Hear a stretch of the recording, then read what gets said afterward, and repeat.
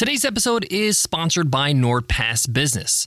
As business owners, we're constantly juggling countless login and password information to access all the different apps we use to run our business.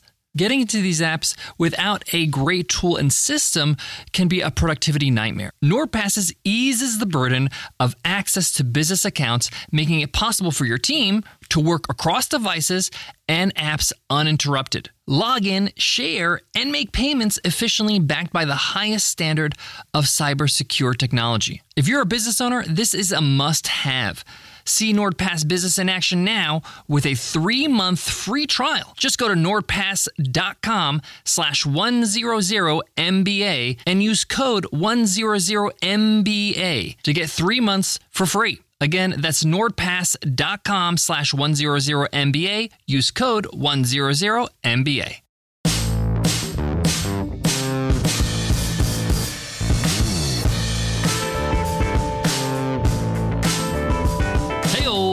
Welcome to the $100 MBA show, because a better business begins with you. That's why we deliver daily 10-minute business lessons for the real world. I'm your host, your coach, your teacher, Omar Zenhom. I'm also the co-founder of Webinar Ninja, an independent software company I started with my co-founder back in 2014. And today's episode is a special episode, one of our extended interviews. This is when I sit down with a brilliant mind in business and entrepreneurship and ask them all the questions that we all want to know. I share that candid conversation with you so we can all benefit from their insights. Today, we're going to sit down with Tom Ross. Tom's an old friend. We've known each other for over 11 years, and we actually started our entrepreneurial journey together around the same time. We built our businesses, supported each other, and celebrated each other's successes along the way. Tom is a founder of Design Cuts. DesignCuts.com is a great place for designers to get great assets, media, templates, all kinds of amazing design tools and assets to help designers around the world. And through that experience, he built a passion for growing communities and became one of the industry's biggest thought leaders when it comes to community building. And that's what our conversation's all about. How to build a thriving online community. I grilled Tom on what really matters, how to get momentum, and how to really benefit in the long term by having an online community. We launched our online community, Ninja Town, for our webinar software, Webinar Ninja, about a year ago. So I had tons of questions about how to improve it and make it better and better every day. But I also wanted to find out, how can this really help us, all of us, improve our bottom line and grow our business? This is a very insightful conversation I can't wait to share with you. So let's get into it. Let's get down to business. Today's extended interview is with Tom Ross, the incredible mind behind DesignCuts.com and Learn.community. You're going to hear us jamming about community building, what makes a great business, and how to learn from your audience and give back to them through community. We're going to jump right into the conversation with Tom Ross, but I will be back to wrap up the episode and give my takeaways. But for right now, let's get into that convo. Tom Ross, awesome to have you on the show. Tom, we are old friends, regardless of the fact that we've been out of touch a bit, but I'm glad that we're having this talk today. Omar, thank you so much for having me on, man. It's great to reconnect. I was just saying before we started, I'm a big fan of the show, so I'm excited to chat. Yeah, it's been too long. We chatted a bit on Zoom a few months ago, just catching up, and it just felt like old times again. Just for a bit of background for those who are listening, Tom Ross runs a great company called Design Cuts, helping designers with different elements that they can use to help improve their projects. And I learned about him through a community that we were both part of, corporate bars community, Fizzle. This is back in maybe 2013, maybe even 12. We both kind of came up around the same time, learning the hard way, scrapping together our own businesses, becoming entrepreneurs. It was a different time back then, and I felt like the world was smaller back then. Like you're in the UK, I was in the US at the time, and we stayed in touch every day, and we talked to each other in these forums and things like that. And I'm so glad to see so much of your success over the years from afar, but also just getting to know you a bit. And we're going to talk a lot about community and how that influenced us, and how we both have been trying to produce our own communities to serve our own audiences.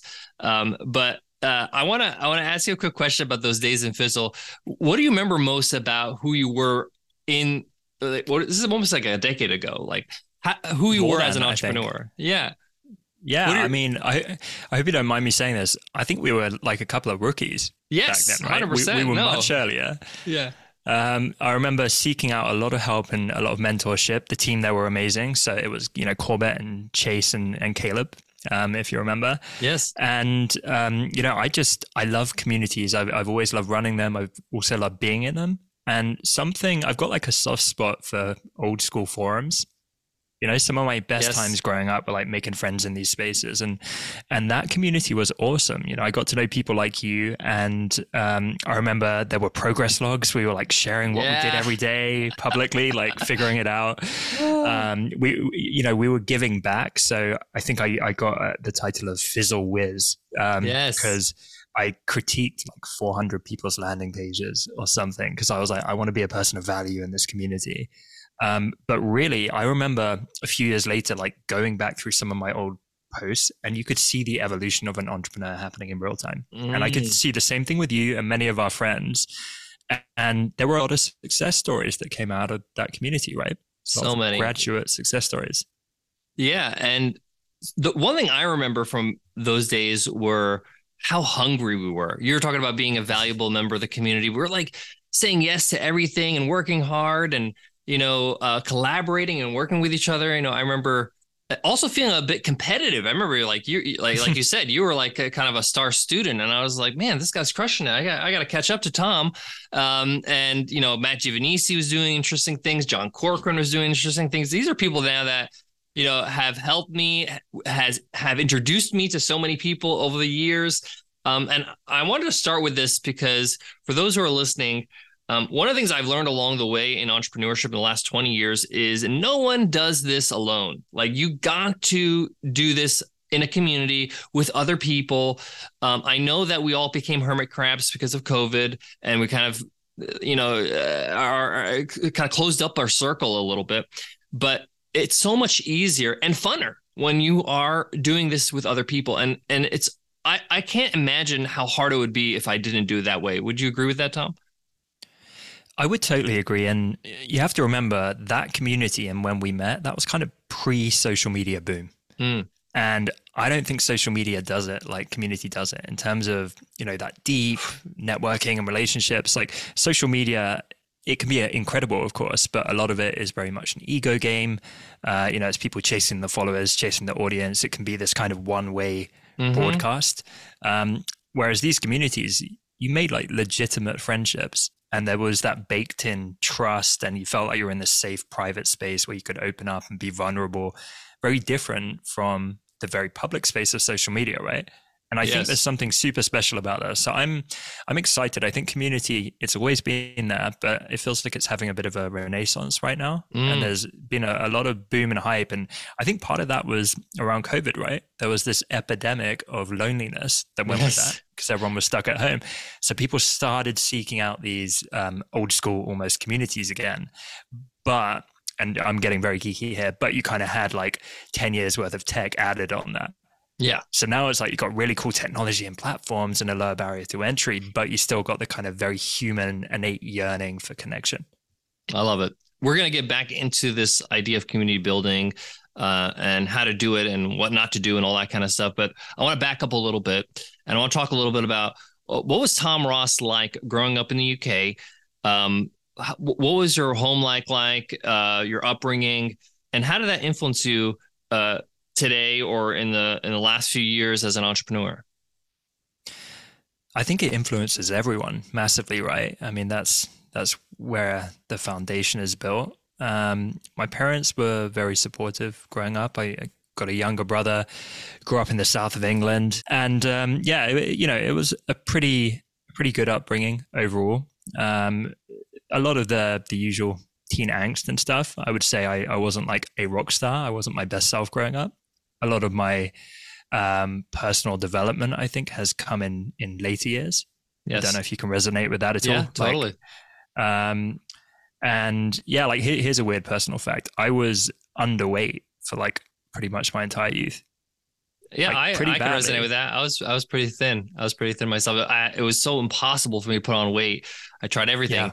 And my parents are Egyptian and that's unacceptable. They're like, you got to eat. What's wrong with you? Like my wife's half Egyptian, so I can resonate. Yeah. Yeah. But yeah, there's stuff like that along the way where I look back and I'm like, that wasn't super fun. You may have had similar, but people feel like they can just comment on that. Mm-hmm. Where they wouldn't perhaps do that to someone that was like overweight. So, all of the usual kind of teen angst and insecurities and whatnot. And I definitely had a nerdy side because I remember being 12 years old and my best friend, who's still one of my best friends now, he was kind of a genius. So he taught himself HTML in 2 days when he was 12. And then he showed me this, like he right clicked on a web page and hit view source and all this code came out. Yeah. And I'm like, oh my God, it's like the Matrix. Like people build these things. That's insane. And we started making websites together from 12 years old. And we had like all of these random projects growing up. Like some of them we built for the fun of it and didn't even launch it. Others we launched and like made a little money through school. And so when we connected in Fizzle, I already had whatever it was, like 10 years of just experimentation. Right. So that was kind of the entrepreneurial side, but also I freaking love design. So I got Paint Shop Pro and then got Photoshop. And I remember growing up, my dad, like in the summer holidays, my dad would be getting up at 6 a.m. to go to work and we would cross in the hallway because I was going to bed. And I'd been up like clicking 10,000 times in Photoshop, like learning photo manipulation and all this kind of stuff. So I guess you could say I got pretty obsessive, about design, about marketing, about community. Right. I definitely put my 10,000 hours in like as a youth. I love that. And it's interesting because everybody has their own window into entrepreneurship. Even if they neglect it and then they come back to it later on and build their business. That happened to me. Like my parents are immigrants. They, came to America so that we can have a better life, so they can have a better life. And money was tight, and so it was not normal for me to ask my parents for money because I kind of felt the pressure. So I was always looking for ways to make my own money. I would sell my Halloween candy at school, things like that, to try to earn a buck. And then I kind of neglected that for a bit because I went into teaching for 13 years as my career. But I side hustled for a long time because it's funny because some of that stuff is so fun and it kind of resonates with you. And especially when it's low risk, you kind of feel like it's a bit of a challenge. Today's episode is sponsored by NordPass Business. Did you know that over 60% of organizations report that access issues impact their productivity regularly? In the same report, 31% said access issues are the source of daily disruptions to their workflow. That's a lot of energy and time lost in your business. Luckily, there's NordPass Business to save the day. We highly recommend that every business get NordPass Business. Why? Because NordPass Business is a password manager that will save you time and energy, allowing your team to focus on what matters most. You can store and access all your online accounts from anywhere. Stop storing important credentials in Google Sheets and Excel files and popping it on your desktop. Or God forbid you're writing your passwords in notebooks and sticky notes. You and your business deserves better. But it's not just passwords. You can share your company credit card with other teammates securely. NordPass lets you keep an unlimited number of company cards close at hand and offers a simple and secure way to share that information with teammates and whole departments on demand.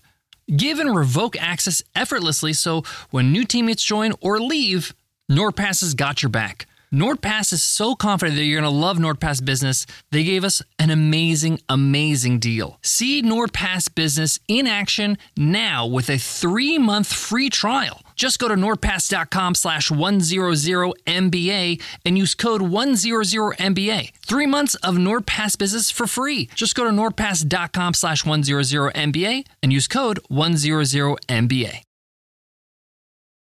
As you were building your business Design Cuts over the years, what would you say has been the biggest challenge in terms of getting that business to a point where it's sustaining your lifestyle?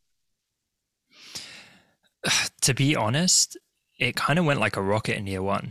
So I was the only full-time employee at this point, but I worked 18-hour days, 7 days a week for a year and a half, which I would not advocate for anyone. And, we went from $0 to $1 million in a year, right? Like bootstrapped. So it was pretty immediate that it was generating, decent revenue. I then, my backstory, but I then burnt out spectacularly, hospitalized myself, had like chronic health issues for years, like this whole gigantic mess. It was like I felt like the poster boy of don't be an idiot and burn out. Okay. Because it's Tom Ross's Dark Ages. Yeah, exactly. But you learn a lot through all of these. So the company's like a decade old now, which is crazy. And we've been through so many evolutions. We've got a team of 20 people now, so it's definitely not all reliant on me. We've got an incredible team, very talented, amazing people. We went remote, so we had an office. We shut down over COVID. So my wife and I moved out to the country, and we now hire people all over the UK. But yeah, it really has been a roller coaster. But what I like to think we have done is we've stayed true to our core values. Right. And one of them is community. I know we're going to talk a lot about that today, but that was at the forefront. Even when it was like just me full time, it was bringing together those early users. We did all kinds of crazy stuff. We had a group called the Ambassadors, and we would actually film behind the scenes in our office as we built the company, and then share that with our core group of customers, and then talk to them and let them have input on how we built the company. So it was like building with them at scale. That's amazing. One of the things I really admire about your business, because Nicole and I are very conscious about when we hire new team members, that we try to have as much diversity as possible, gender equality, just so that one, I always say to people, this is not just to do the right thing. This is also to do the right thing for your business. Like, you want to inform your business in a very diverse way. You want to make sure that people, that you have different inputs. If you want to impact the world, you have to have the world kind of represented in your company. One of the things I noticed is that you hire a lot of women in your team, and I want to ask you a little bit about how that experience has been. Is that intentional, or is it more of just how it's evolved given the work that you need to get done? Yeah, great question, and thank you for noticing that. As CEO, I wish I could stand here and be like, that was completely intentional from day one. Truthfully, we hired the best people. And to this day, I'm not exactly sure why, but we had majority women applying. And the best candidates were often a woman. And so I think now we're around 75%, maybe 80% women at our company. And, most of our senior team are women, and they're incredible. And honestly, it just worked out that way. So yeah, I'm glad though as well, because I completely agree. That is so important to a company. I think it makes us very different. I look at some of the tech bro companies. Yes. And I don't know, maybe it kind of stems from me as a founder. That's not really my vibe. And I think what you put out, you attract. And so I'm definitely not like a tech bro in any shape or form. Yeah. And I love the fact that there's got to be something there, that women who are obviously highly qualified, they're coming to your company, they're attracted. People have plenty of options to where to work, but they're coming to you. Obviously, there's something that you're producing in the company that is making it a more welcoming space. I know this because you run a kind of a design e-commerce kind of business, but for us, one of the challenges we have in tech is getting women in tech to come to our company and work. And we're even eager to hire people that are maybe not as senior, they're junior, and then we can train them up.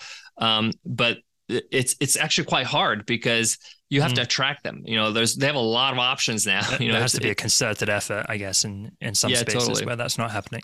Yeah. And, I'm in some communities and networks for entrepreneurs, and the figures are really shocking, particularly around fundraising. Yes. The number, the number of women entrepreneurs who are getting funded is just abysmally terrible. So, and when they are funded, it's because their co-founder's a man. Yeah. I hear some horror stories from a lot of my friends who are female founders. So there's work to be done is what I would say on that. There's lots of work to be done. Yeah. So let's talk a little bit about what we mentioned a few times today already, community. We saw the impact of being part of a community when we were, like you said, rookies trying to build their businesses, help each other out. I myself for the last 10 years have been trying to reproduce that experience for my users. I want them to have what I had, because it gave me a chance to, one, share best practices, learn from other people's mistakes, understand what it takes to become successful. So like when I saw you in Fizzle, I thought, okay, this guy's actually working these amount of hours. He's producing this kind of work. He's giving back this much. I need to do stuff like that in order for me to be as successful or get close. And I think that's really helpful, because it's hard to live in your head as an entrepreneur. It's very lonely, right? And it's good for you the more you interact, the more you're part of a community, the better your business is going to be, but also your mental health and your well-being as an entrepreneur, I think. And this is why I've been trying to do this. And recently, in the last year at Webinar Ninja, our software company, we launched Ninja Town, which is our community for our members. And it's run by wonderful Jenny Lee, who runs our community over there. She's the mayor of Ninja Town. And it's incredible what we've seen in terms of what the community has done for the company. Not only has it helped our users, be able to use the product better, get better outcomes and results, success stories, all that kind of stuff. It has an incredible effect on churn. Like it just people, maybe if they're not using the product, they love the community, but then they go back to the product because the product is being used in the community. So it's a cyclical nature. We've seen our churn numbers basically half since we launched the community, which is incredible, right? And we're just so big fans of this, because it's been such a good initiative, and it's just a great place to be with your community in terms of learning about your customers, learning about what they need and what they want and what they're struggling with. I want to talk about. Can I ask you something, Omar, if I may? So with that community, I need to check this out for sure. And it sounds like you're doing an awesome job. You alluded to some of the value for you as a company. What would you say is the main value for your members in that space? Like, why do they go there? They go there because my belief is they'll meet up maybe on a webinar. We have member webinars. They'll chat on our coffee hour webinars, right? And they'll meet interesting people, but they want to continue that relationship. And I think it's about, they want to have relationships in business that are doing similar things. They want to have friends, really. That's what it is, right?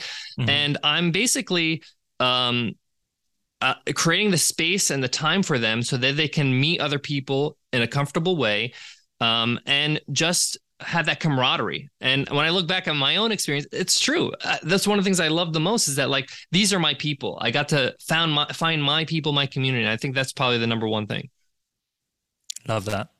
Yeah. That's so awesome. And what you said about churn really stood out to me, because what we see a lot of in the community space, especially this year, because things have been tough economically, often people don't invest into community because it's hard to quantify.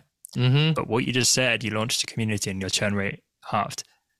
That's huge, right? And that can be quantified. And, if you really dig in, community is so valuable, but I also believe it exponentially gets more valuable.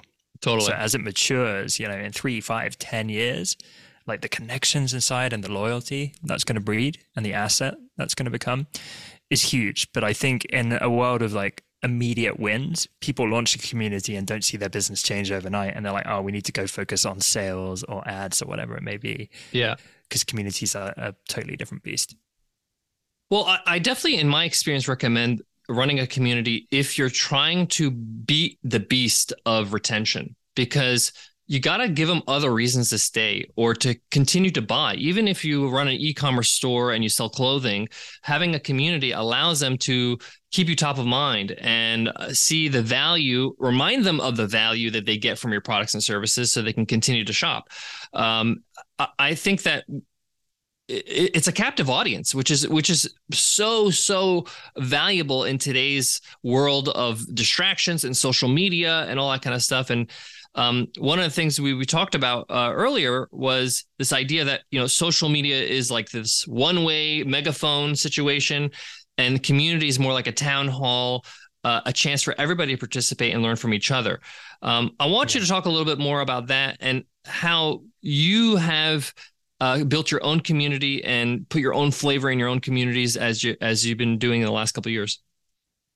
Yeah, sure thing. So there's this kind of bugbear in the community space because everyone started shouting about community, particularly in the last couple of years. And 99% of the time, they're talking about an audience.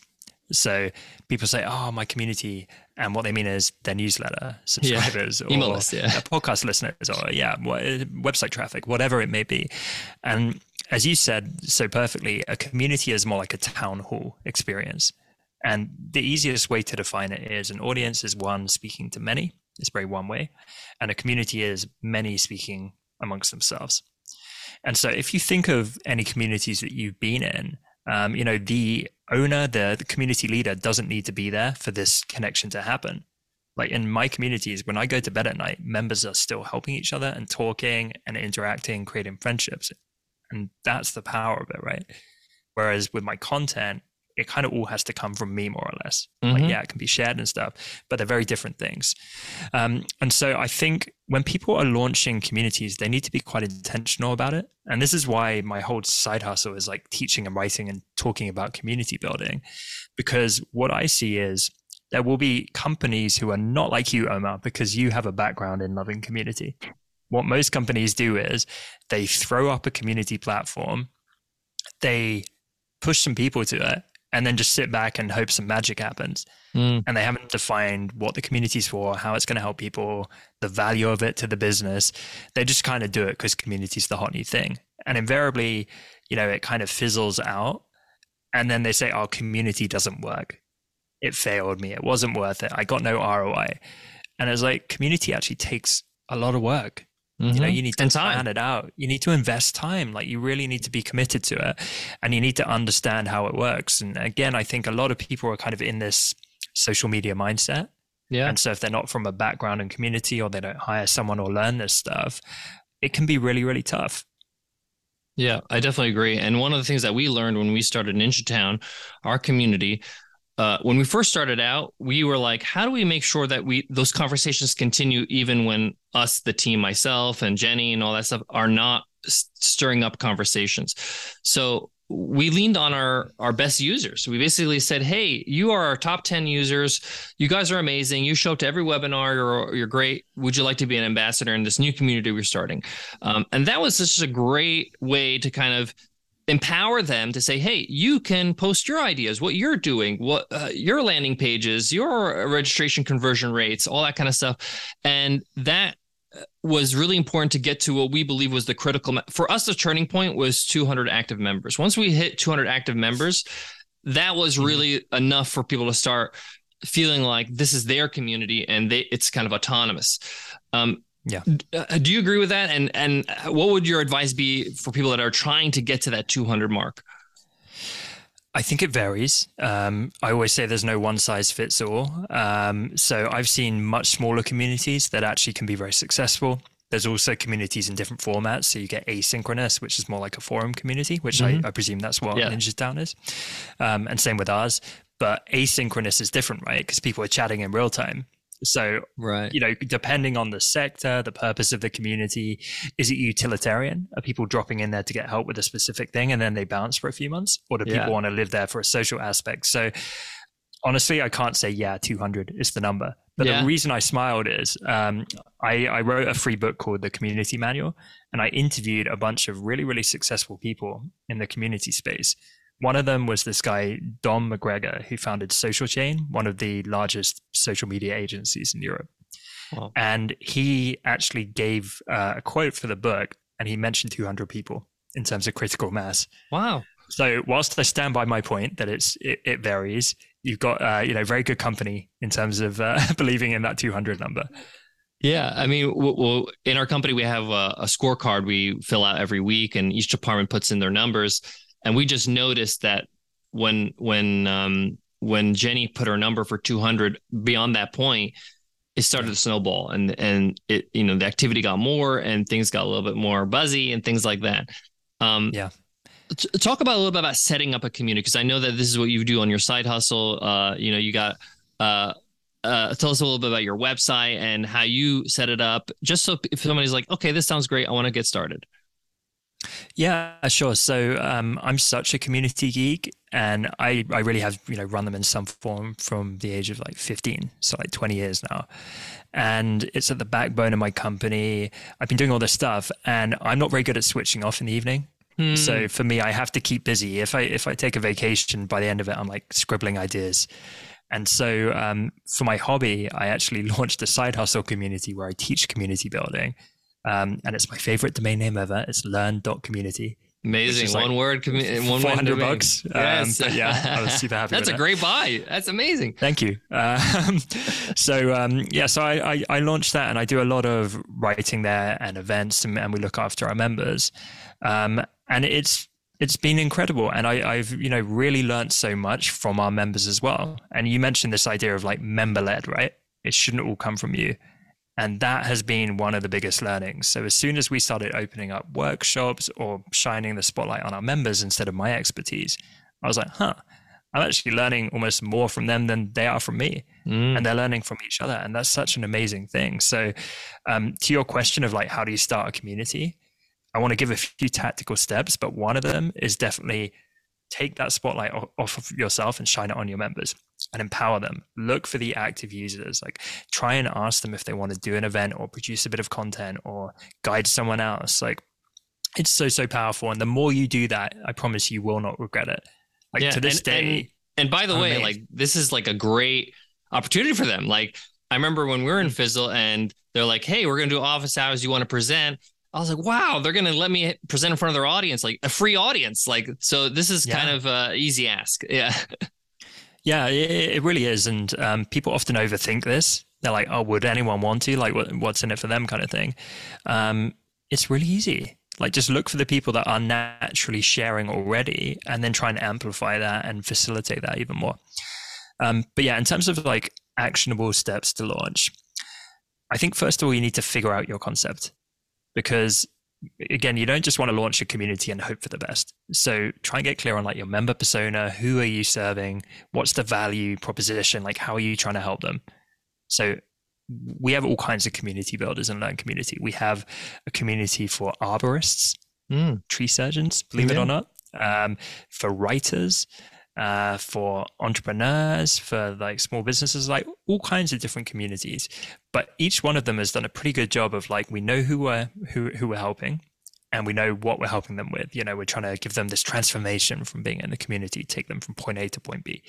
So I think you need to distill down to that initially. But then again, what a lot of people do is they go invest in a community software or platform. They spend ages building this thing. They make it way too complicated and they launch and it's quick as. So I'm a huge believer in validation, and that goes beyond just community building. And I know back in the day in Fizzle, you know, we learned a lot about this stuff. But with my community, I said, I don't want to launch it unless I got 100 founding members. And so I opened it up and I did wait lists and all this kind of stuff. And we got 400 applicants. So I was like, cool, now I need to go build it. So I didn't build anything until I had members there, like knocking on the door, waiting. Yes. And then I freaked out and like built it in 3 days or something. Because I was like, I got to get this thing ready. And you build anticipation, which is great. Exactly. And I see the opposite so often where, like I say, people build this complicated beast and then no one even wants it. So I would say like figure out your concept, validate it, try and get, you know, some level of demand or proof that people want this thing, then launch with a bang. So I did a launch party, got a bunch of people on a call from the wait list and like made it really fun, gave a tour of the community, like addressed any last minute questions or objections. And then I was like, go, like everyone, we opened the doors and people were in the comments like, just sign up. So the social proof was crazy. So if you can, try and make it exciting. Don't just like give a slow trickle. Like open your doors and barely shout about it and people trickle in. Like that's no fun. And then once you're in, really the hard work begins. So I'm sure you experienced this in your community, Omar, but in the early stage, this is what David Spinks refers to as the seed stage. This is where basically you are the driving force behind everything because you haven't reached critical mass, you haven't reached maturity. And this is where the worst thing you can do is sit back and hope it works out. You have to basically like take people by the hand and guide the behavior that you want to see at the start, unless you're starting with a ton of members or something like that. But for most of us, you have to like really, really drive it. And so what does this look like tactically? One of my favorite tactics is private to public.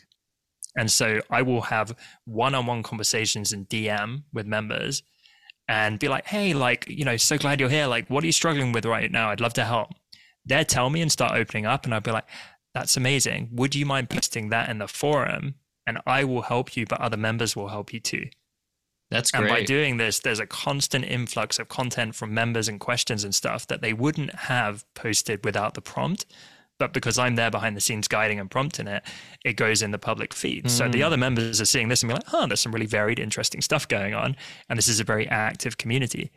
And then you can take it a step further, go in the comments and start tagging up other members and be like, hey, like, you know, I think you'd be able to contribute to this conversation. And ideally you have some level of like member data so you can kind of see who might be a good fit for that. Right. I love that. Can do that. Yeah, it's very unscalable, right? But that kind of manual early work, that's how you get a community off the ground. Like you just drive it.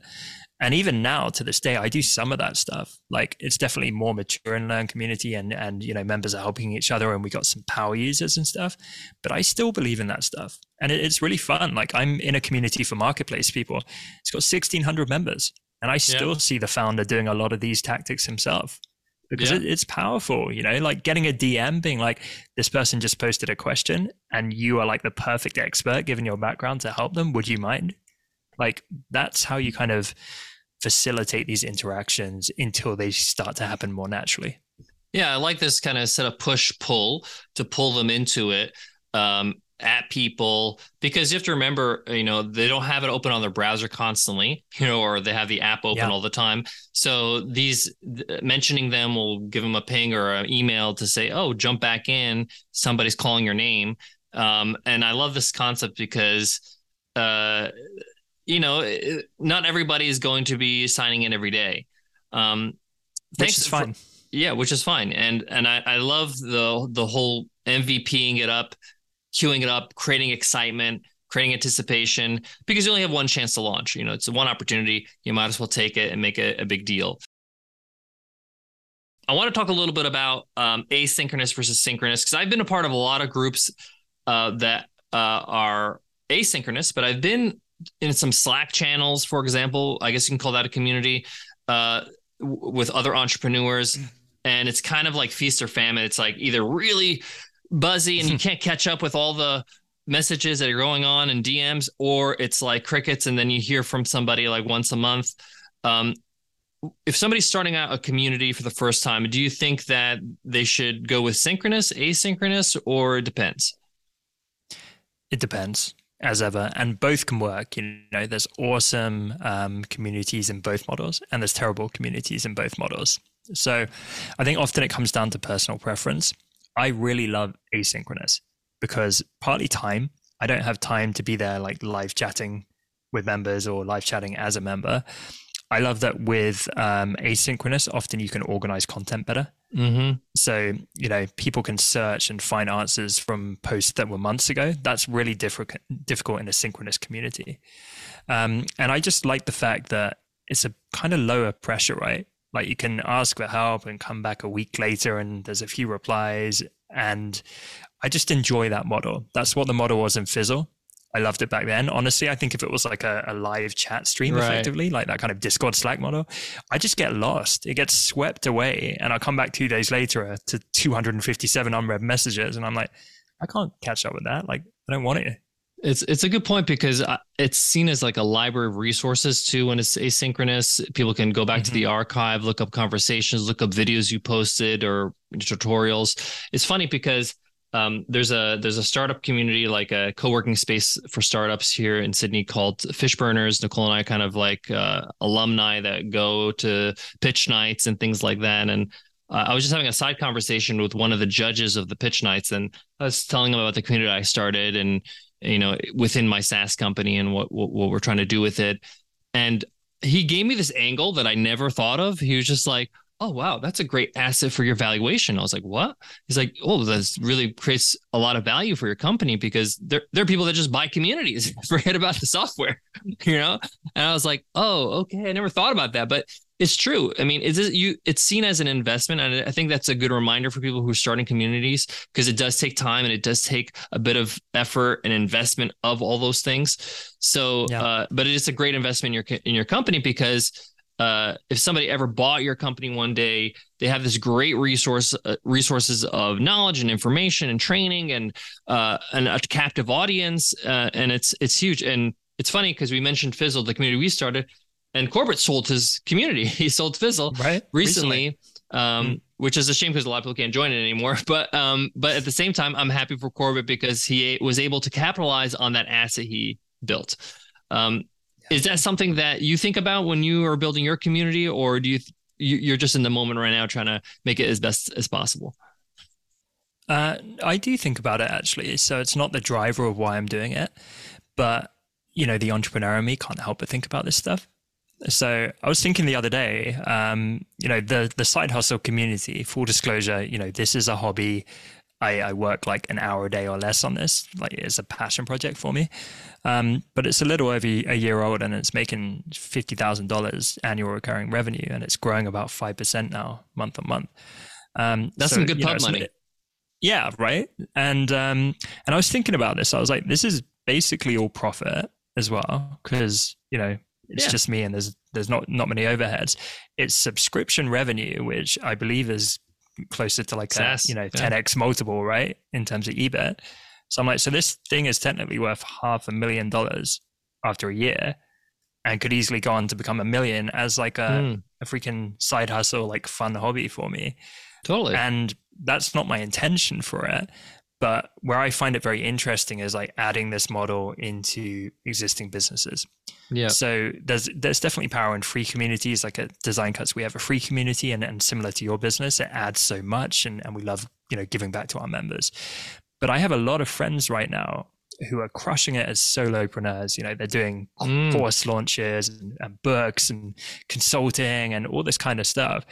But they're now starting to come to me more frequently saying, how do I launch a paid community? Because what their business lacks is a subscription model. Yeah. And so they're constantly in launch mode and relying on ads, and there's no reliability, right? Even if they're doing super well. And I think increasingly we're going to see, creatives and entrepreneurs wake up to the power of these kind of paid subscription membership communities. Mm-hmm. I think we're going to see a real boom in them in the next few years, to be honest. Yeah, and we experienced that ourselves when we were in our community, Fizzle, and we gobbled up the training and the videos in the first 2 weeks. We're not signing up every month, we're not paying every single month because of that. We did it for the community because of the chats and because of the calls and things like that. There's one more thing I want to touch on: in-person meetups, events. Kind of turning your online community into an in-person event. The reason why I bring this up is because Nicole and I started an event here in Australia called OzCon. It's basically a business retreat for busy entrepreneurs that don't make the time to make friends. And it's up in the snow. We do skiing and things like that. And we ran the first one last August and we're running it again this August.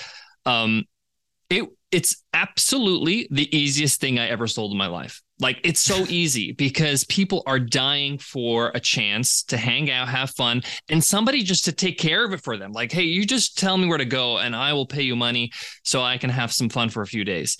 So Have you seen online communities turn into in-person meetups or events and done it successfully? Yeah, for sure. Like, I actually think it can work both ways. So there have been conferences and events that then, attendees don't want to just connect once a year. They want that ongoing community. So an online space makes a ton of sense. But equally, it can be really validating, right? If you have an online space and members are speaking up saying, hey, can we do this? And often it can be self-initiated, right? So you might see breakaway groups being like, let's do a London meetup. Let's do a New York meetup. That kind of thing happens quite often. So yes, I think both ways is incredible. But the similarity is you as the leader, you should really just be a facilitator. Mm-hmm. Like you say, people will pay. People are grateful and glad to have someone that is organizing this stuff because they don't want it. And so whether you're like booking a venue and bringing people together and making it fun, or you're hosting online events and connecting people, I think more and more people, when they start communities and run them, need to think of themselves as like chief facilitator. Yeah.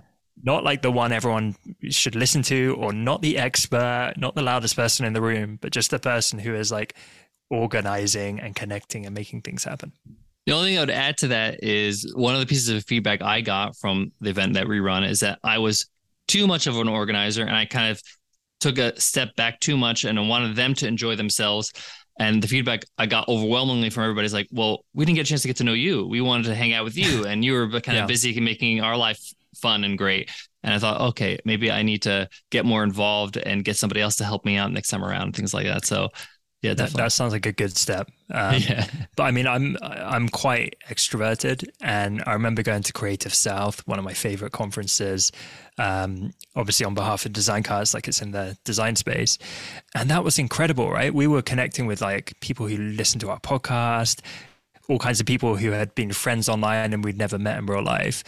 And I just got incredibly hyper drinking margaritas for 3 days, running around Alabama and making friends with like 200 people. And that is the power of it, right? It's like connection and friendship on steroids, just like packed into a few days. That's the perfect Tom Ross vacation right there. Oh yeah. Staying busy, staying active. I love it. Tom, it was awesome chatting with you today. Thank you so much for sharing everything you've learned and being so selfless about it, and really just putting it out there for our community to learn from, for our listeners to learn from. I'm later on in the episode, guys, I'm going to let you know how you can learn more about Tom, how to follow him on social. But Tom, I want to just take a moment to say, one, thanks for your friendship. It's been great getting to know you, being your friend, too, supporting each other throughout the years. My message to everybody out there is find you a good dozen Tom Rosses so that you can be able to make your life a little easier. It's so much easier when you have friends and community that are really looking out for each other's best interests. And it's funny because I've never had the experience with you or the other people that we've met along the way where it's competitive or we're trying to steal each other's lunch money. It's really a great feeling to know that, that the space that we're in, online entrepreneurship, people are pretty decent overall. Yeah. Yeah. Well said. And thank you again, man. I mean, I'm so glad we reconnected. And even for the years where we were both head down working, I was such a huge fan of watching your ascension. It was super fun to me. So you're completely right. No like notion of competition. I was watching the company take off and the podcast take off, and just smiling, to be honest, because I couldn't help but think back to like super young us with, carefree, no responsibilities, like figuring this stuff out. I got bills to pay now. I got a baby daughter, mortgage, all that adult stuff. But yeah, like it's been really, really inspiring and fun watching your journey. So to reconnect and be on here, I'm honored, and thank you so much. Thanks, Tom. Appreciate it. What a great discussion with Tom Ross.